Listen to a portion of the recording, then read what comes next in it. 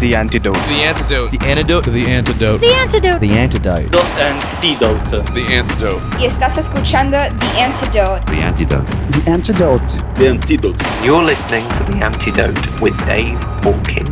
With Christian music that doesn't suck.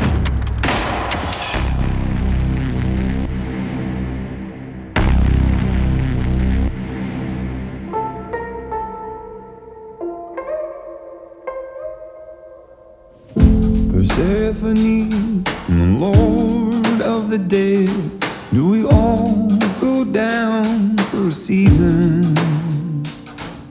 The creatures that we see, the images we collect, but you can't bring them into the spring sun. I don't wanna dance anymore with dark nostalgia. I don't wanna hold hands with the dreams of a dead man, and I don't wanna dance anymore with dark nostalgia. I don't wanna hold hands with the dreams of the dead man.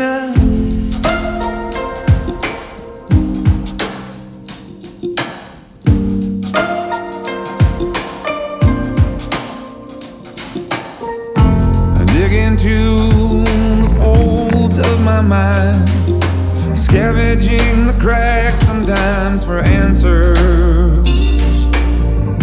But hope is not, as I have come to find, something that you understand, but a trust, and I don't wanna dance anymore with dark nostalgia. I don't wanna hold hands with the dreams of a dead man, and I don't wanna dance anymore with dark nostalgia. I don't wanna hold hands with the dreams of the dead man.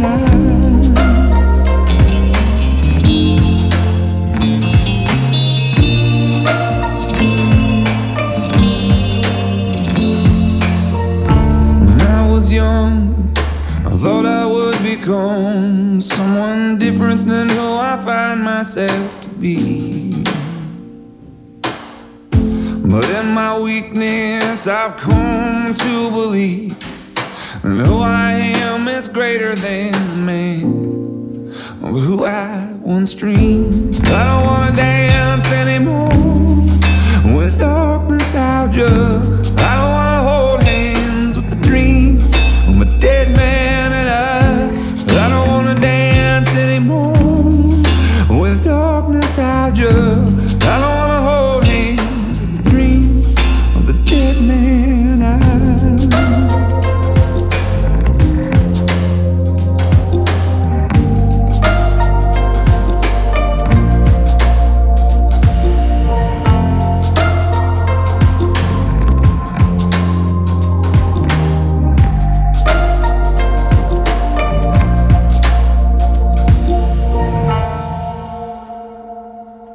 I'm Dave Hawkins, and thanks for checking into The Antidote. You know, it's really funny how easy it is to stereotype an artist, even though you've only heard a single song from them. I was ready to do that with John Mark McMillan as a worship artist, but then I discovered that that's really only a small part of the music that he creates. Those varied styles come through on tonight's first song, Persephone, from McMillan's 2017 release, Mercury and Lightning. John's been in the music scene for a long time, and he's also very opinionated, which made for a fun, interesting, and fairly long talk. So let's jump into the conversation and the song, Gods of American Success. It's a pleasure to have singer-songwriter John Mark McMillan here with us on The Antidote. Thanks for coming for a talk, John Mark. Yeah, thank you for having me. You're on a long music journey because you began back in 2002. How does your music compare between then and now? Oh, man, how does it? I haven't thought about that in a long time. I usually don't spend a whole lot of time looking back and thinking about the difference in what I'm doing. I'm not so intentional. I just sort of sit down and whatever is exciting to me at the time is what we try and capture on the tape. So, man, what would be the big differences now and back then? I think I was listening to a lot more guitar music back then. So things were a lot more guitar driven. I think I wanted to have a heavier sound, which is funny because my early records, especially the Hope Anthology, which most people have never heard, is not what you'd call a heavy record, you know. I learned very quickly, like, there is a voice that fits that genre, you know. And so I realized, like, I don't have a high voice, like I have a low voice, like, and so you can't just put massive guitars and drums, you know, on top of a low voice and expect it to cut through. And so I think I wrote a lot of songs that were out of my range back then. So I'd lose my voice a lot. I feel like I've become a better singer over the years. I think I'm more confident now in my craft, as back then it was still such a mystery. You know, I thought I was going to have to do a rain dance to get something special to happen in a song, you know. And now I realized, oh, it's just work. Like, the goods are in me the whole time. I just have to do the work to get it out, you know. So I think you hear a lot more insecurity on those early records. You know, I feel like I'm a lot more comfortable now. I feel like you can hear that on the records. Well, something that you are well known for is worship. Listeners to The Antidote have heard me talk about the issues that I have with worship music. You know, about whether it's relevant, if it's meaningful, and whether it's intelligent. I'm really interested to know if you feel that art has a place in worship music. Well, I actually think that good art is worship. You know, when we talk about sort of Christian worship, in a lot of ways, I think what we're talking about is more of a cultural or tribal idea. You know, here's what I mean. What is worship when you break it down? You know, because it's really funny. A lot of people talk a lot about worship. You say, what is it? It's kind of ambiguous, especially some of the people who feel the strongest about worship and what it should be. I think we often have a difficult time even defining what the term means. In the English, the word worship comes from this idea of worth or value. In the English language, the word ship always means like a vehicle within which something rests or is carried. So like internship is the vehicle within which you're an intern, right? So worship, the word comes from the letter worth, and ship, it's the vehicle within which we establish worth. And art does the same thing. Art establishes and defines worth. If you look at Paris, France, why is Paris such an important city? It's because of the history of the art in that city. I mean, it's a billion-dollar industry, tourism in France, especially in Paris, and it's because of the art. I mean, there's other history, but there's a lot of historical places in Europe. Almost none of them rival Paris. I mean, maybe there's Rome, but it's a similar kind of thing. You know, art establishes worth in a lot of ways. And so worship is not different. What people mean is when they think about Christian worship, they think about a little bit of a utility, you know, and there is a difference between art and advertising. And I mean, you can get super meta, and there is an art to advertising, and you could use advertising as an art. I mean, you could just get real deep down the rabbit hole there, but, you know, you could separate, if you wanted to, into categories like a song written for a commercial selling Coke or selling chocolate or selling jewelry at a store at the mall. You know, that song could be art, but it's mostly not. It's mostly an advertisement, you know. And then you have a song that's written just out of the overflow of who you are, the way you see the world, what's important to you as a person, what's important to you about the way the world is, what's important to you about God, what's important to you about people, you know. That would be art. And so in church, for some reason, people tend to want to lean on the more advertising side, where like they want, quote, worship music to be an ad for Jesus, like we're selling Jesus. So when you say, can worship be art, can art be worship? It has to be. It's not whether or not it can be. It's for it to be pure and true, like it has to be art. It has to be more art than propaganda. It has to be more art than an advertisement, you know. But I think people tend to feel like the music we make has got to hold some sort of obvious utility or it's not valid in the church, which I think is a travesty. White-faced phantoms in a foggy rain. Minnows in the pool, the way they slip away. And I go fumbling, go run again, repossess the story of my youth, the story of my electric past. Oh, we're running up to flickering sparks. Oh, are we babbling for diamonds in the dark? Oh, the way we chase that mercury, the way we chase that mercury. Loud like lions in the slickest wool. Desperately we hunt the other animal. But in the end, if all we are is dogs out back chasing cars and pray that we don't get the things we want. Are we running up to flickering sparks? Oh, are we grappling for diamonds in the dark? Oh, the way we chase that mercury, the way we chase that mercury. Oh, love a pound of flesh, offer it up to the gods of American success. But no matter what you are, you're only second best, and it's all that you can ever hope to be. The way you chase that mercury, oh.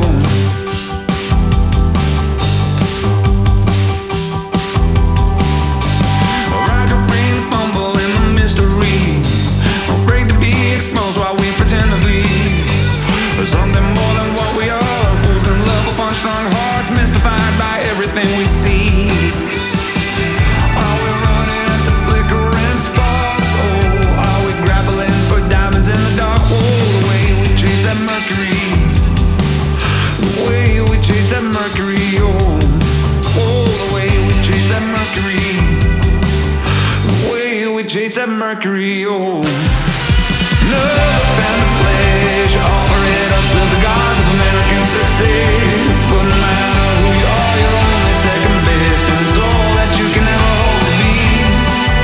The way you chase that mercury, oh, the way you chase that mercury.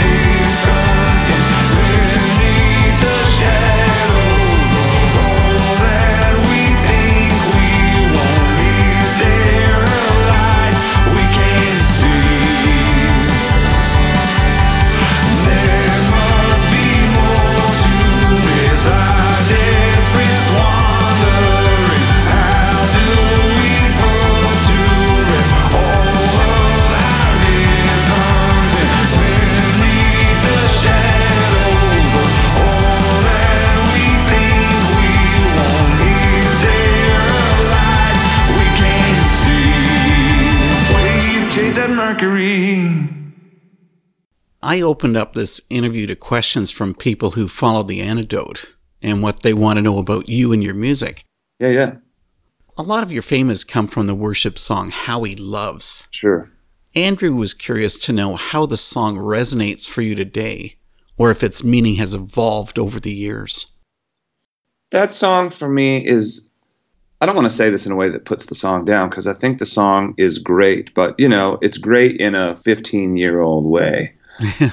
Like, man, I really have a lot of respect for that song, but when I hear it, it sounds like music I was making 20 years ago, And the song for me is not in any way a bad song. Of all the music I wrote back then, I don't consider it to be lesser than any of that. But I think a lot of people love that song. It means a lot to them, which I think is so great. But to me, it's a song I wrote 20 years ago, And so it's hard for me to hear that song and not feel like I'm flipping through baby pictures, Like that was me. And it was me, and it was great at the time. And obviously there are 20, 30, 40, 50-year-old songs that I still love from other artists, So for me, like, it's hard to sing the song and not feel like I'm reliving the past, But there's nothing wrong with that either. So I think the song is a great song. And I think it was great in its era. In a sense, a song doesn't belong to you once you record it, it belongs to the listener, and it becomes what they need it to be. What it meant for me almost doesn't matter as much anymore because I've sort of handed the song off and it belongs to them. So when we sing it, that's the way I think of it. I don't really feel like it's my song. I'm singing their song with them, and I think that's totally great. Well, I think some of those people might have struggled with one part of the song. So heaven meets earth like a sloppy wet kiss.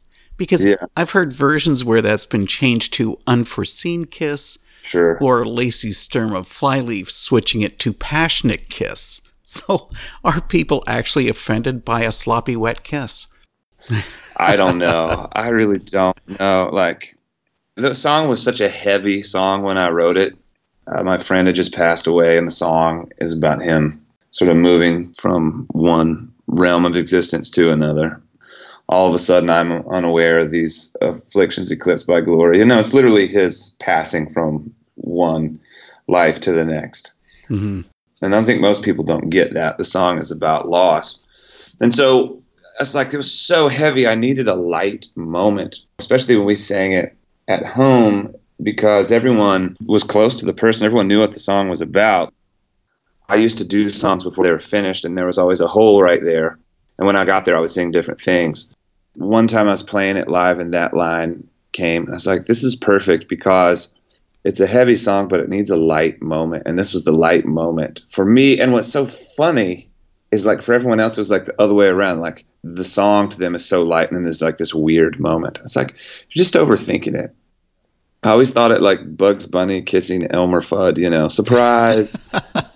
People are like, oh, teenagers are going to think about sex during that song. I was like, well, number one, no, they're not. And number two, there already are. So to me, there was never anything sexual to that line whatsoever. It was a funny, kind of silly line to lighten the mood. So I just think it's funny when people change the line. But I also think it's an interesting case study about what people will allow themselves to sing in church. Like, and this has always really interested me. You go to a lot of churches, and let's just say you don't know Christianity. You have no context whatsoever. And you walk into the church, right, and they sing Sloppy Wet Kiss. But they're standing under a crucifix with a human body, mostly, if not completely naked, with blood and thorns on his head and blood running down his face. I think you would not notice the Sloppy Wet Kiss line at all. I think, why are these people standing under a dead body? Like, I think we're just totally unaware all the sort of cultural things that we don't think about, and when you change up something that is a little bit off center from established culture, people can't handle it. It's just so interesting to me why people get so up in arms about that line. But there are so many more viscerally gross things, if you want to like just break it down, that we allow. And I'm not against this. I'm just saying, think about it from an outsider's perspective. Washed in the blood. Like, what's more disgusting if you want to break it down? A sloppy wet kiss or being covered in somebody's blood? And so I just think Christians may just lack a little bit of self-awareness. If they think that a sloppy wet kiss is weird or gross, but they totally ignore all the other symbolisms that we're just totally comfortable with. I just think it's hilarious. You've probably heard John Mark McMillan's recording of How He Loves dozens of times. And there's been a multitude of artists who've also recorded the song. So I thought I'd bring in this live version from Flyleaf with Lacey Sturm on vocals.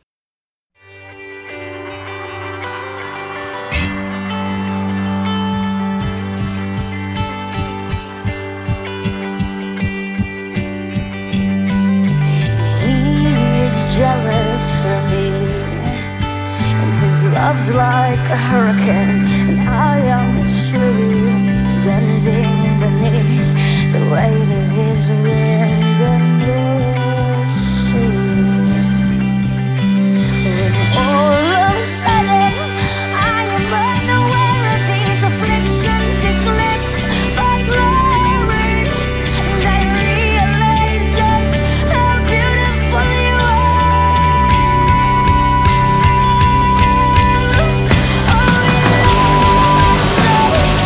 Oh,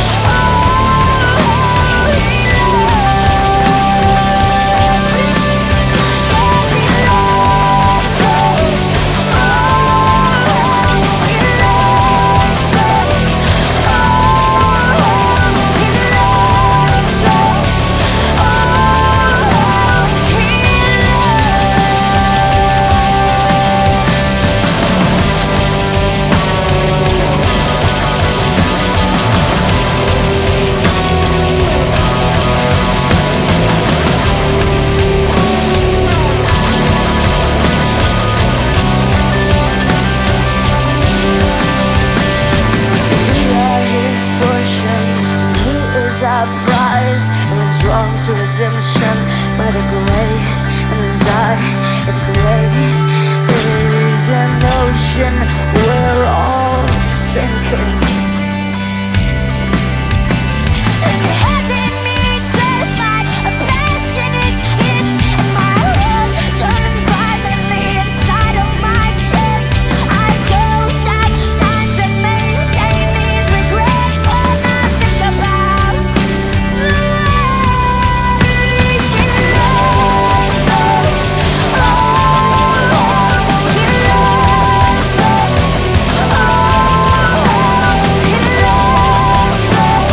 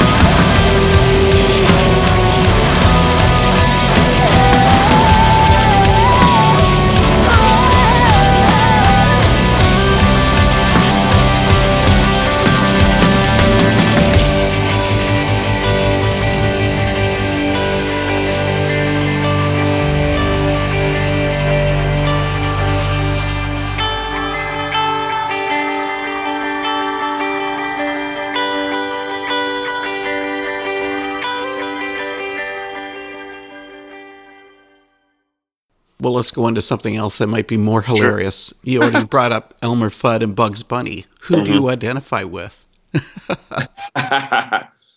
Sometimes I'm Elmer Fudd and sometimes I'm Bugs Bunny. Sometimes I'm Elmer Fudd, sometimes I'm super unaware and I am trying to achieve the impossible and I am thwarted constantly.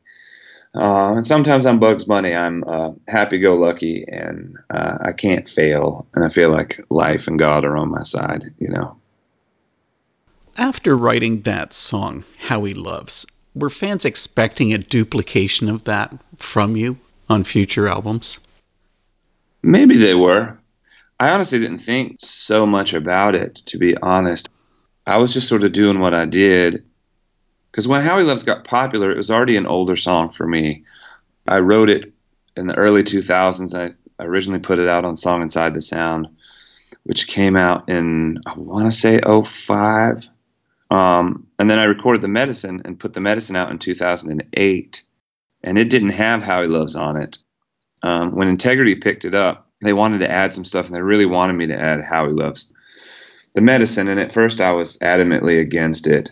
But after I thought about it for a while, I was like, you know, this is sort of the people's way in, you know. But for me, it was like How He Loves was the gateway into the rest of the conversation I really wanted to have with the Medicine record. And so, once again, it wasn't like I was disrespecting the song. It just, in my mind, it didn't fit with the era of music that we were making at the time. And so for me, it was more like I was just more excited about the other stuff that we were doing. I wasn't trying to repeat a 5-year-old song. And I think that the record company really wanted me to do that. And then they wanted me to co-write with a bunch of people and do that. But it just wasn't in me to do it. And I wrote that song by accident the first time. I didn't sit down and try to write that song. It just came naturally. I just had made up my mind, like, if another song like that happens naturally, then I'll be happy to record it. You know, but I'm in no way, shape, or form trying to reproduce that moment. Something that you are reproducing is The Medicine, because you've just pulled out the 10th anniversary deluxe edition. Yep. Interesting. It has alternate and remastered songs from the original release. So the original release found a lot of critical success. What was it that made people so passionate about The Medicine? Well, I'm not sure. I think we were, at the time, the sounds we were pursuing, we didn't realize it, but the sounds we were pursuing at the time, I think, were really current. And by the time we released the record, there was, you know, My Morning Jacket and Band of Horses, and a lot of these type of Southern bands were exploding. And we sort of fit that vein. But also, I don't really know. I think it was just a timing thing. For me, I think it's the first record where I felt like, okay, I'm an artist. Like, I can do this. It's before I was still trying to find a voice. And I feel like The Medicine was the first time that I had found a voice that was my own, that didn't sound like a reproduction of someone else's voice, you know? And so that's what I'd like to think it was. It's just sort of my moment where I started to establish who I was, even though there's still a little bit of insecurity and struggling on that record. But to me, I listen to it now and I actually enjoy even those parts, you know, where I hear myself striving for something. It's exciting to listen to those moments and realize how hard we were trying to make something that we thought was important. Hey, this is John Mark McMillan, and you have found The Antidote with Dave Hawkins.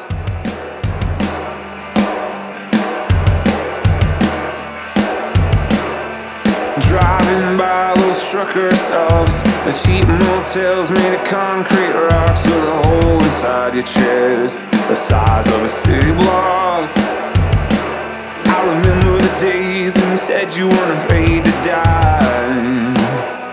I don't think you're brave for it, I just think you're more afraid of being alive. Well, if I had the medicine, I'd give you the medicine, 'cause I miss you, son. I'd bring you back home if I was the one. But it's 4 and 10 in the belly of the 4 a.m. and you're staring down another weekend to silence the pain. And I'm wide awake and there's blood on the promenade.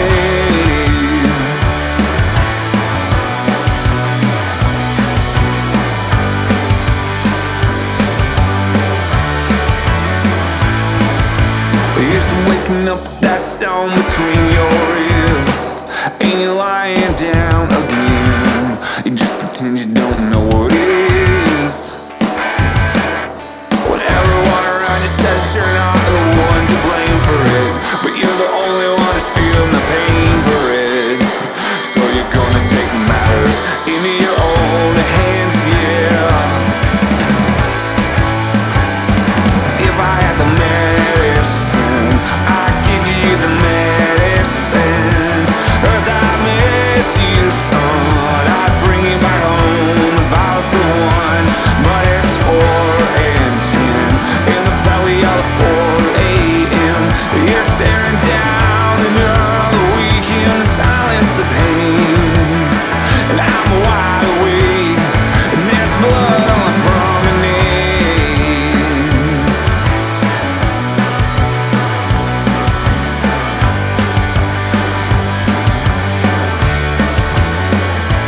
If I had the medicine, I'd give you the medicine, 'cause I miss you, son. I'd bring you back home, but I'm not the one, 'cause it's 4 and it's 10 in the belly of 4 a.m. and you're staring down another weekend to silence the pain. And I'm wide awake and there's blood.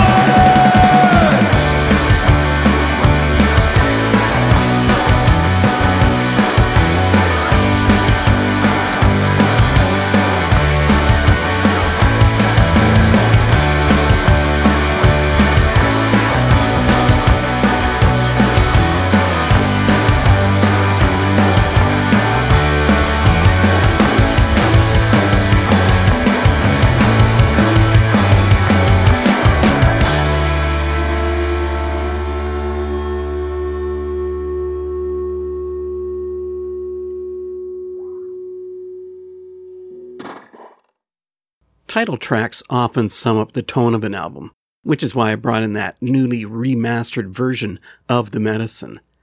Also during my talk with John, we ended up jumping back and forth talking about many of his releases, including a song from his Borderland album.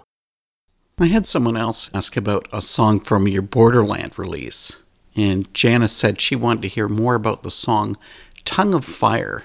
She asked about the line, "They're going to smoke you out, they're going to find you out. You have to find your way out of the woods."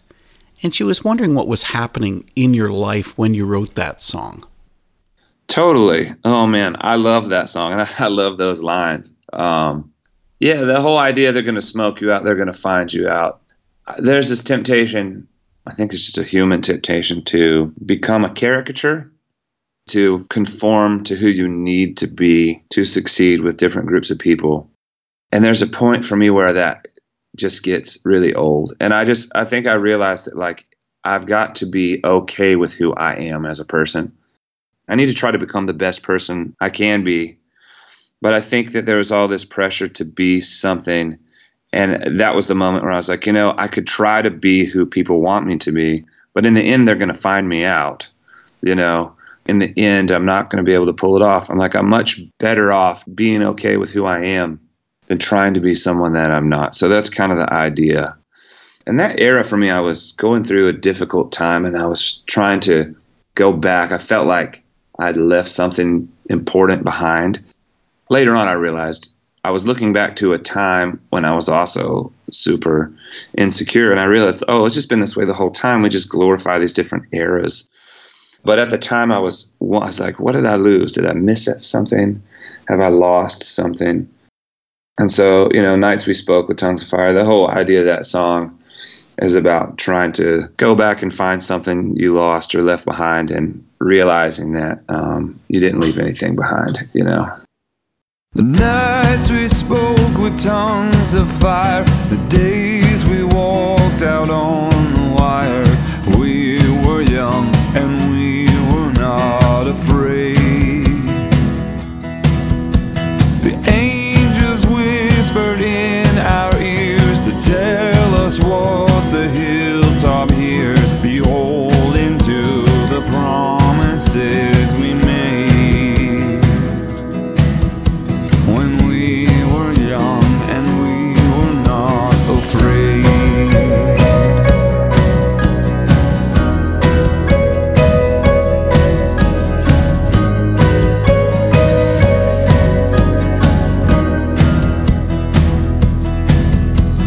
River waters moved inside our bodies like the ocean tide. The spirit swam the hollows of our veins. Years that roared like waves down on the rocky shores we sand upon, beat against our banks with iron rage. When we were young and we were not afraid. We can still push up against those pillars. We can light those foxes' tails ablaze. Nighttime still pushes up against the sun, where we grow young and we are not afraid. You gotta find your way back home, out of the woods. And you got to find your home. You gotta find your way back home, out of They're gonna smoke you out. They're gonna find you out of the woods.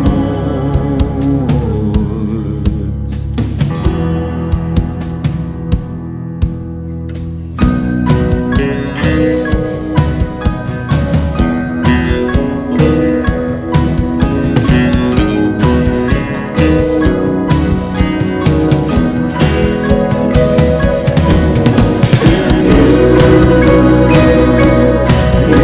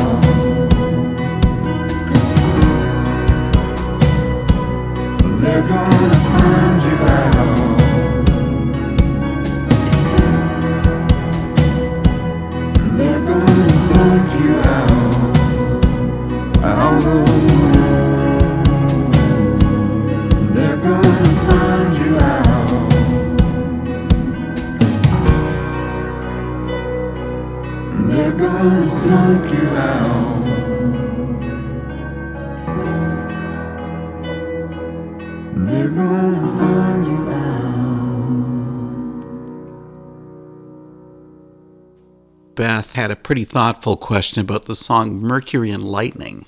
The song says, I need a true religion or I need a new lie. She mentioned to me that she's someone who has had to unlearn a lot of set beliefs and wonders if that situation has been the same with you. Yeah, I think so. To me, it's not even about unlearning. I think it's more about holding things loosely. I think it's a maturity thing, you know. Like when you're young, you need more established lines. It's funny because when you're young, it's sort of that's the time you don't want to be structured, you know, and you say, I'll be structured when I get older. But I actually feel like you need a little more structure when you're young and less when you're older. Because it's almost like if you break a bone or something, you need something to set it right. But then at the end of the day, the goal is not to live with the crutch. The goal is that the crutch helps you grow, and then you toss the crutch away. I'm in no way, shape, or form calling Christianity or the Bible a crutch, but I do think people use it as a crutch. And the whole point is that the law is meant to teach us how to live, but the law doesn't live for us, you know. And same with our sort of Christian spirituality. It's sort of like it trains us how to be a healthy person and how to be a healthy believer, but it doesn't live for us. And so, like, when I was younger, there's things I held tighter than I do now. But I also think it was flip-flopped. When I was younger, I felt like the point to spirituality, to Christianity, was all about what I thought and all these sort of ethereal ideas of things. Now that I'm older, I realize, no, the point is how it shapes me as a person. Mm-hmm. You know, the Jesus disciplines are not simply context for living. It's sort of the other way around. But we avoid that because they're the hard ones, because that's where the rubber meets the road. And we love dancing around with theology, you know, but theology that doesn't play out in your physical self is worthless.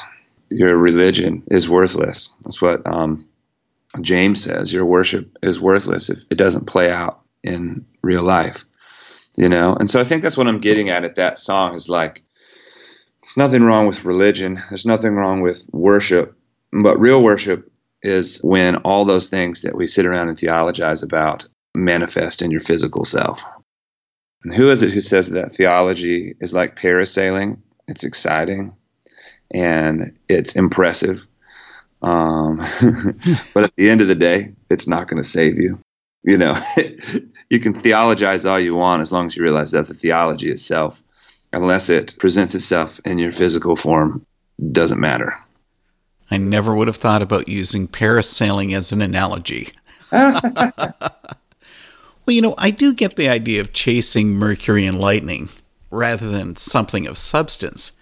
But people so often seem to try to find what's easy, even if it is inaccessible.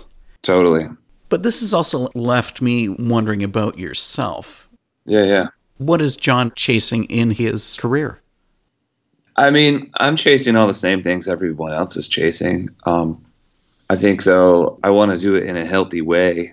I think I do it for different reasons. When I was younger, I thought that the world needed my music like it was a mission, you know? And now I'm sort of realizing, like, and this may seem antithetical to what a lot of people believe, but I've realized God doesn't need me to do his work, but God likes me a lot. And because God likes me, he's going to let me work alongside him, you know?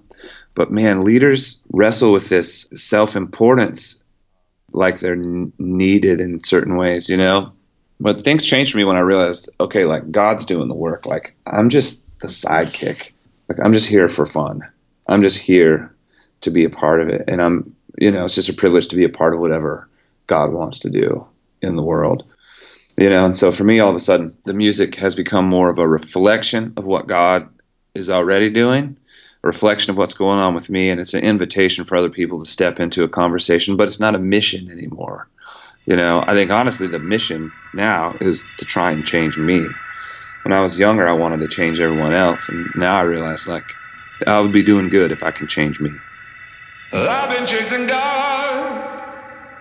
I've been chasing Mercury and lightning. I've been pressing hard. I've been coming up short. Lately I've been thinking about what's gonna happen with you and I need a new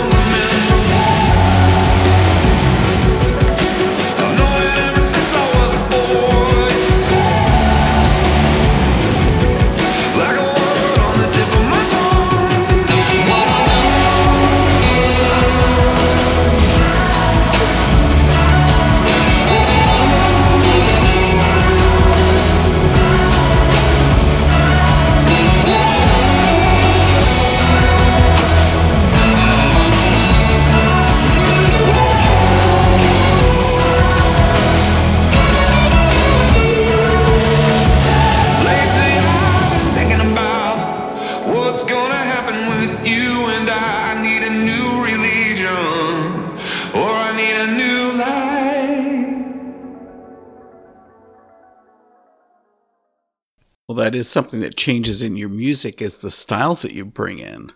Because sometimes it is the straight up worship. Other times it's a touch of country or folk or Americana or the indie rock found on the song Wilder Love. Uh-huh. Have you ever had one particular genre that's really grabbed you? I love so many different genres of music. Early on, I felt like I had to stay in a certain lane. But as I've grown as an artist, I've realized that as long as you can move people, the lane doesn't matter. There are certain things, if you want to be on the radio, especially Christian radio, you're going to have to do things a very specific way. And for the most part, I've opted for a different path. And being an independent artist, I don't have to subscribe to a specific genre. I think more than anything, I just want it to feel honest, so I'm a huge reggae fan. Like, I love reggae. I'm not sure yet that I could do a reggae song where people would feel like, oh, that's John Mark. And, I think they would feel like, oh, that's John Mark trying to do reggae. But those influences do creep into the writing, and you can hear them on different songs, like Reckoning Day or like Mercury and Lightning. There's definitely a little bit of a Caribbean influence. But so I don't know. It's never a specific genre for me. It's more about what gets me excited about what we're doing, what makes it worth my time to go to the studio and create something. And a lot of times, honestly, I get really bored. Gabe Wilson, who produced Mercury and Lightning, used to say, whenever I feel like we're not headed on the right path, he's like, I think of the most uncool thing we could possibly do. And he does it as a joke, and he had to stop because so many times I would love it and make it the thing just because it's interesting, like rototoms. And I was like, what does no one use? My producer at the time, Elijah's like, no one uses rototoms and no one uses a DX7. And I was like, well, let's go to the pawn shop and get some rototoms and a DX7. And now everybody uses a DX7, and they don't do it because I did, but it's just sort of the way that thing works. Something becomes so uncool. Once it falls out with the last group of uncool people, it's sort of like fair game to go back on the front end of the trend wheel. It becomes cool again. Every single thing becomes cool again, yes. And from the Badlands as a child, where the dust devils dance on the dreams of the ivy wild. In places you grow up, the tumbling ground is rough, and there is no domestic heart. So what have we become? Just pedestrian. There is no domestic heart. The wheel to love is hidden within us, and we're reckoning with it, and we're wrestle with it. The wheel to love is hidden within us, and we're wrestle with it, and we're wrestle with it.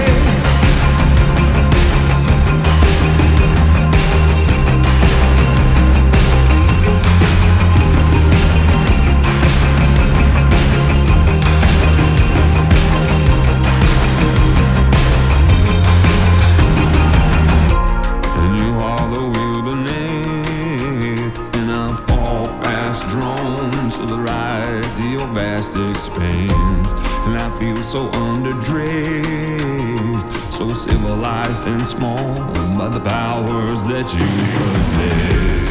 The places you grow up, the tumbling ground is rough, and there is no domestic heart.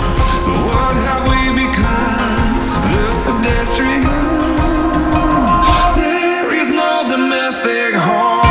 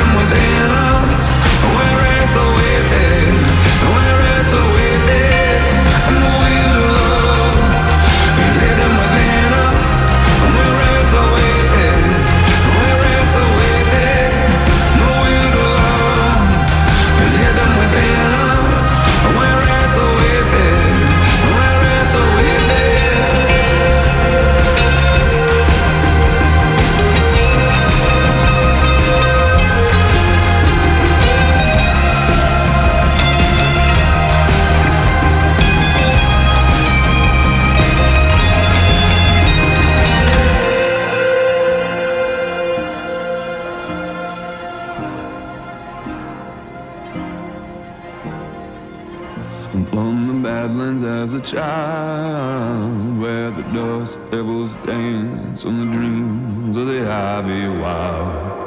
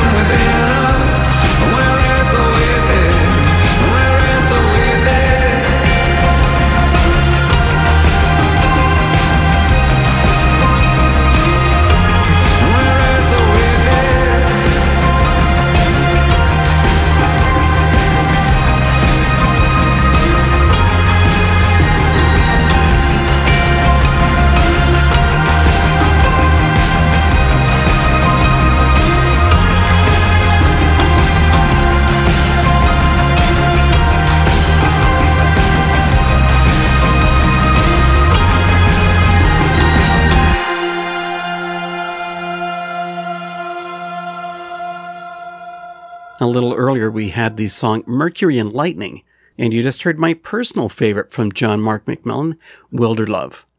I sometimes tease artists about being undependable because they really don't have a set music style. You never know what to expect. That's certainly the case with McMillan. And it also leaves me not knowing how to describe the music of Vancouver's We Are the City. It's indie, it's experimental, it's pop, it can be discordant, and it's always brilliant. But you got to tune in next week as I meet with the band's vocalist, Kane McKenzie, for a talk about the 2 new albums coming from them. For now, we're going to go back to John Mark McMillan to talk more about his varied style and finish with the song Carbon Ribs. Have a good one, and I'll see you next week. Well, as we're talking, you're out on a headlining tour with Mike Maines and the Branches and Tyson Motzenbacher. Yes. That's an interesting mix of music styles for a tour. I mean, yeah. I guess one thing you do all have in common is intelligent songwriting. But that has left me wondering about what kind of demographic you're drawing in for the shows.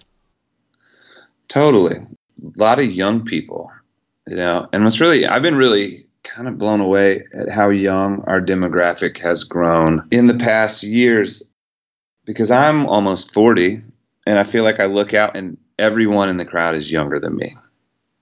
And so that's exciting. It's a variety. I mean, I see parents there with their kids now. I see people in their 60s sometimes. But I feel like the larger audience is college-aged people in their 20s, It's really interesting to me that we're reaching that age group. I would have thought we were reaching a little bit older group, but it's been a lot of fun. I am a little disappointed about this tour, though, because there's no Canadian dates. So, I mean, you just don't like Canada. No, I love Canada. We have played Canada several times. I don't tour as much as I used to, so it's really hard to get to everywhere we want to go in a year now. We're only 20 dates on this tour, so we're not even hitting the West Coast, or there's a lot of places we're not playing this year. So I hate it that we haven't been back to Canada in a while. I really want to do a Canadian tour. So hopefully, cross your fingers, maybe this summer. We'd be happy to have you. I want to put you on the spot, John. You've created a lot of music since 2002. So how would you describe your music legacy? Oh, gosh. My music legacy. Man, I've never thought of that before. Most of the time I'm looking towards the future, so I haven't thought much about the fact that we have so many records. I'm excited about the record we're going to start when I get back from this tour. That's probably what I'm thinking about the most. And what about that future album? What can you say about it? I built a studio in my basement. So me and a couple of buddies have been creating some new stuff. I'm asking a lot of what if questions. There's a lot of things about God that people want to say are absolutes, but there's not many of those things. There's still a lot of things that may be what ifs. What if God feels the pain of every single human being who ever lived? I think that's true. I don't know it, but it could be true. And so I'm writing some songs about a lot of what ifs, like, what if God was like this? What if God was like that? So I'm real interested in some of those types of conversations. So we'll see where it goes from there. I'm calling it an existential pop record, but who knows? I love that idea. What I also loved, John Mark, was this talk. Oh, well, thank you so much. Thanks for coming on The Antidote. I really appreciate it. Yeah, thank you so much for your interest. And for real, I would love to come see you guys in Canada sometime really soon.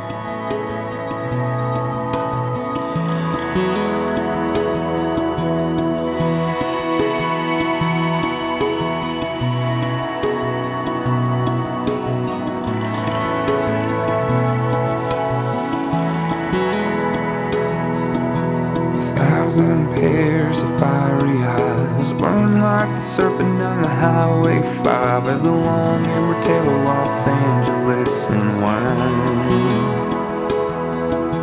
I've got this resurrection down inside my skin, but for all my revelating I just can't make sense of this gravity we're in.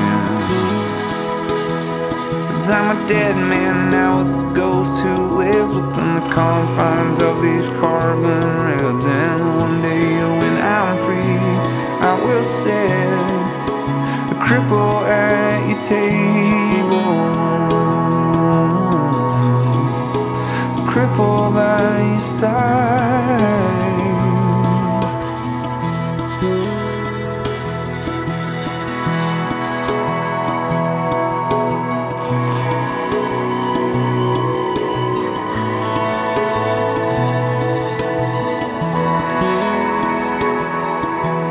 1,000 miles of pain, I'm sure, led you to the threshold of my heart's screen door. Tell me what it is I'm dying for.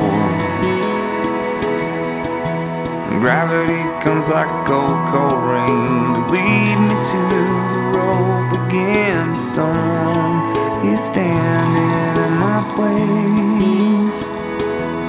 'Cause I'm a dead man now with a ghost who lives within the confines of these carbon ribs. And one day when I'm free, I will sit crippled at your table, crippled by your side, crippled at your table, crippled by your side.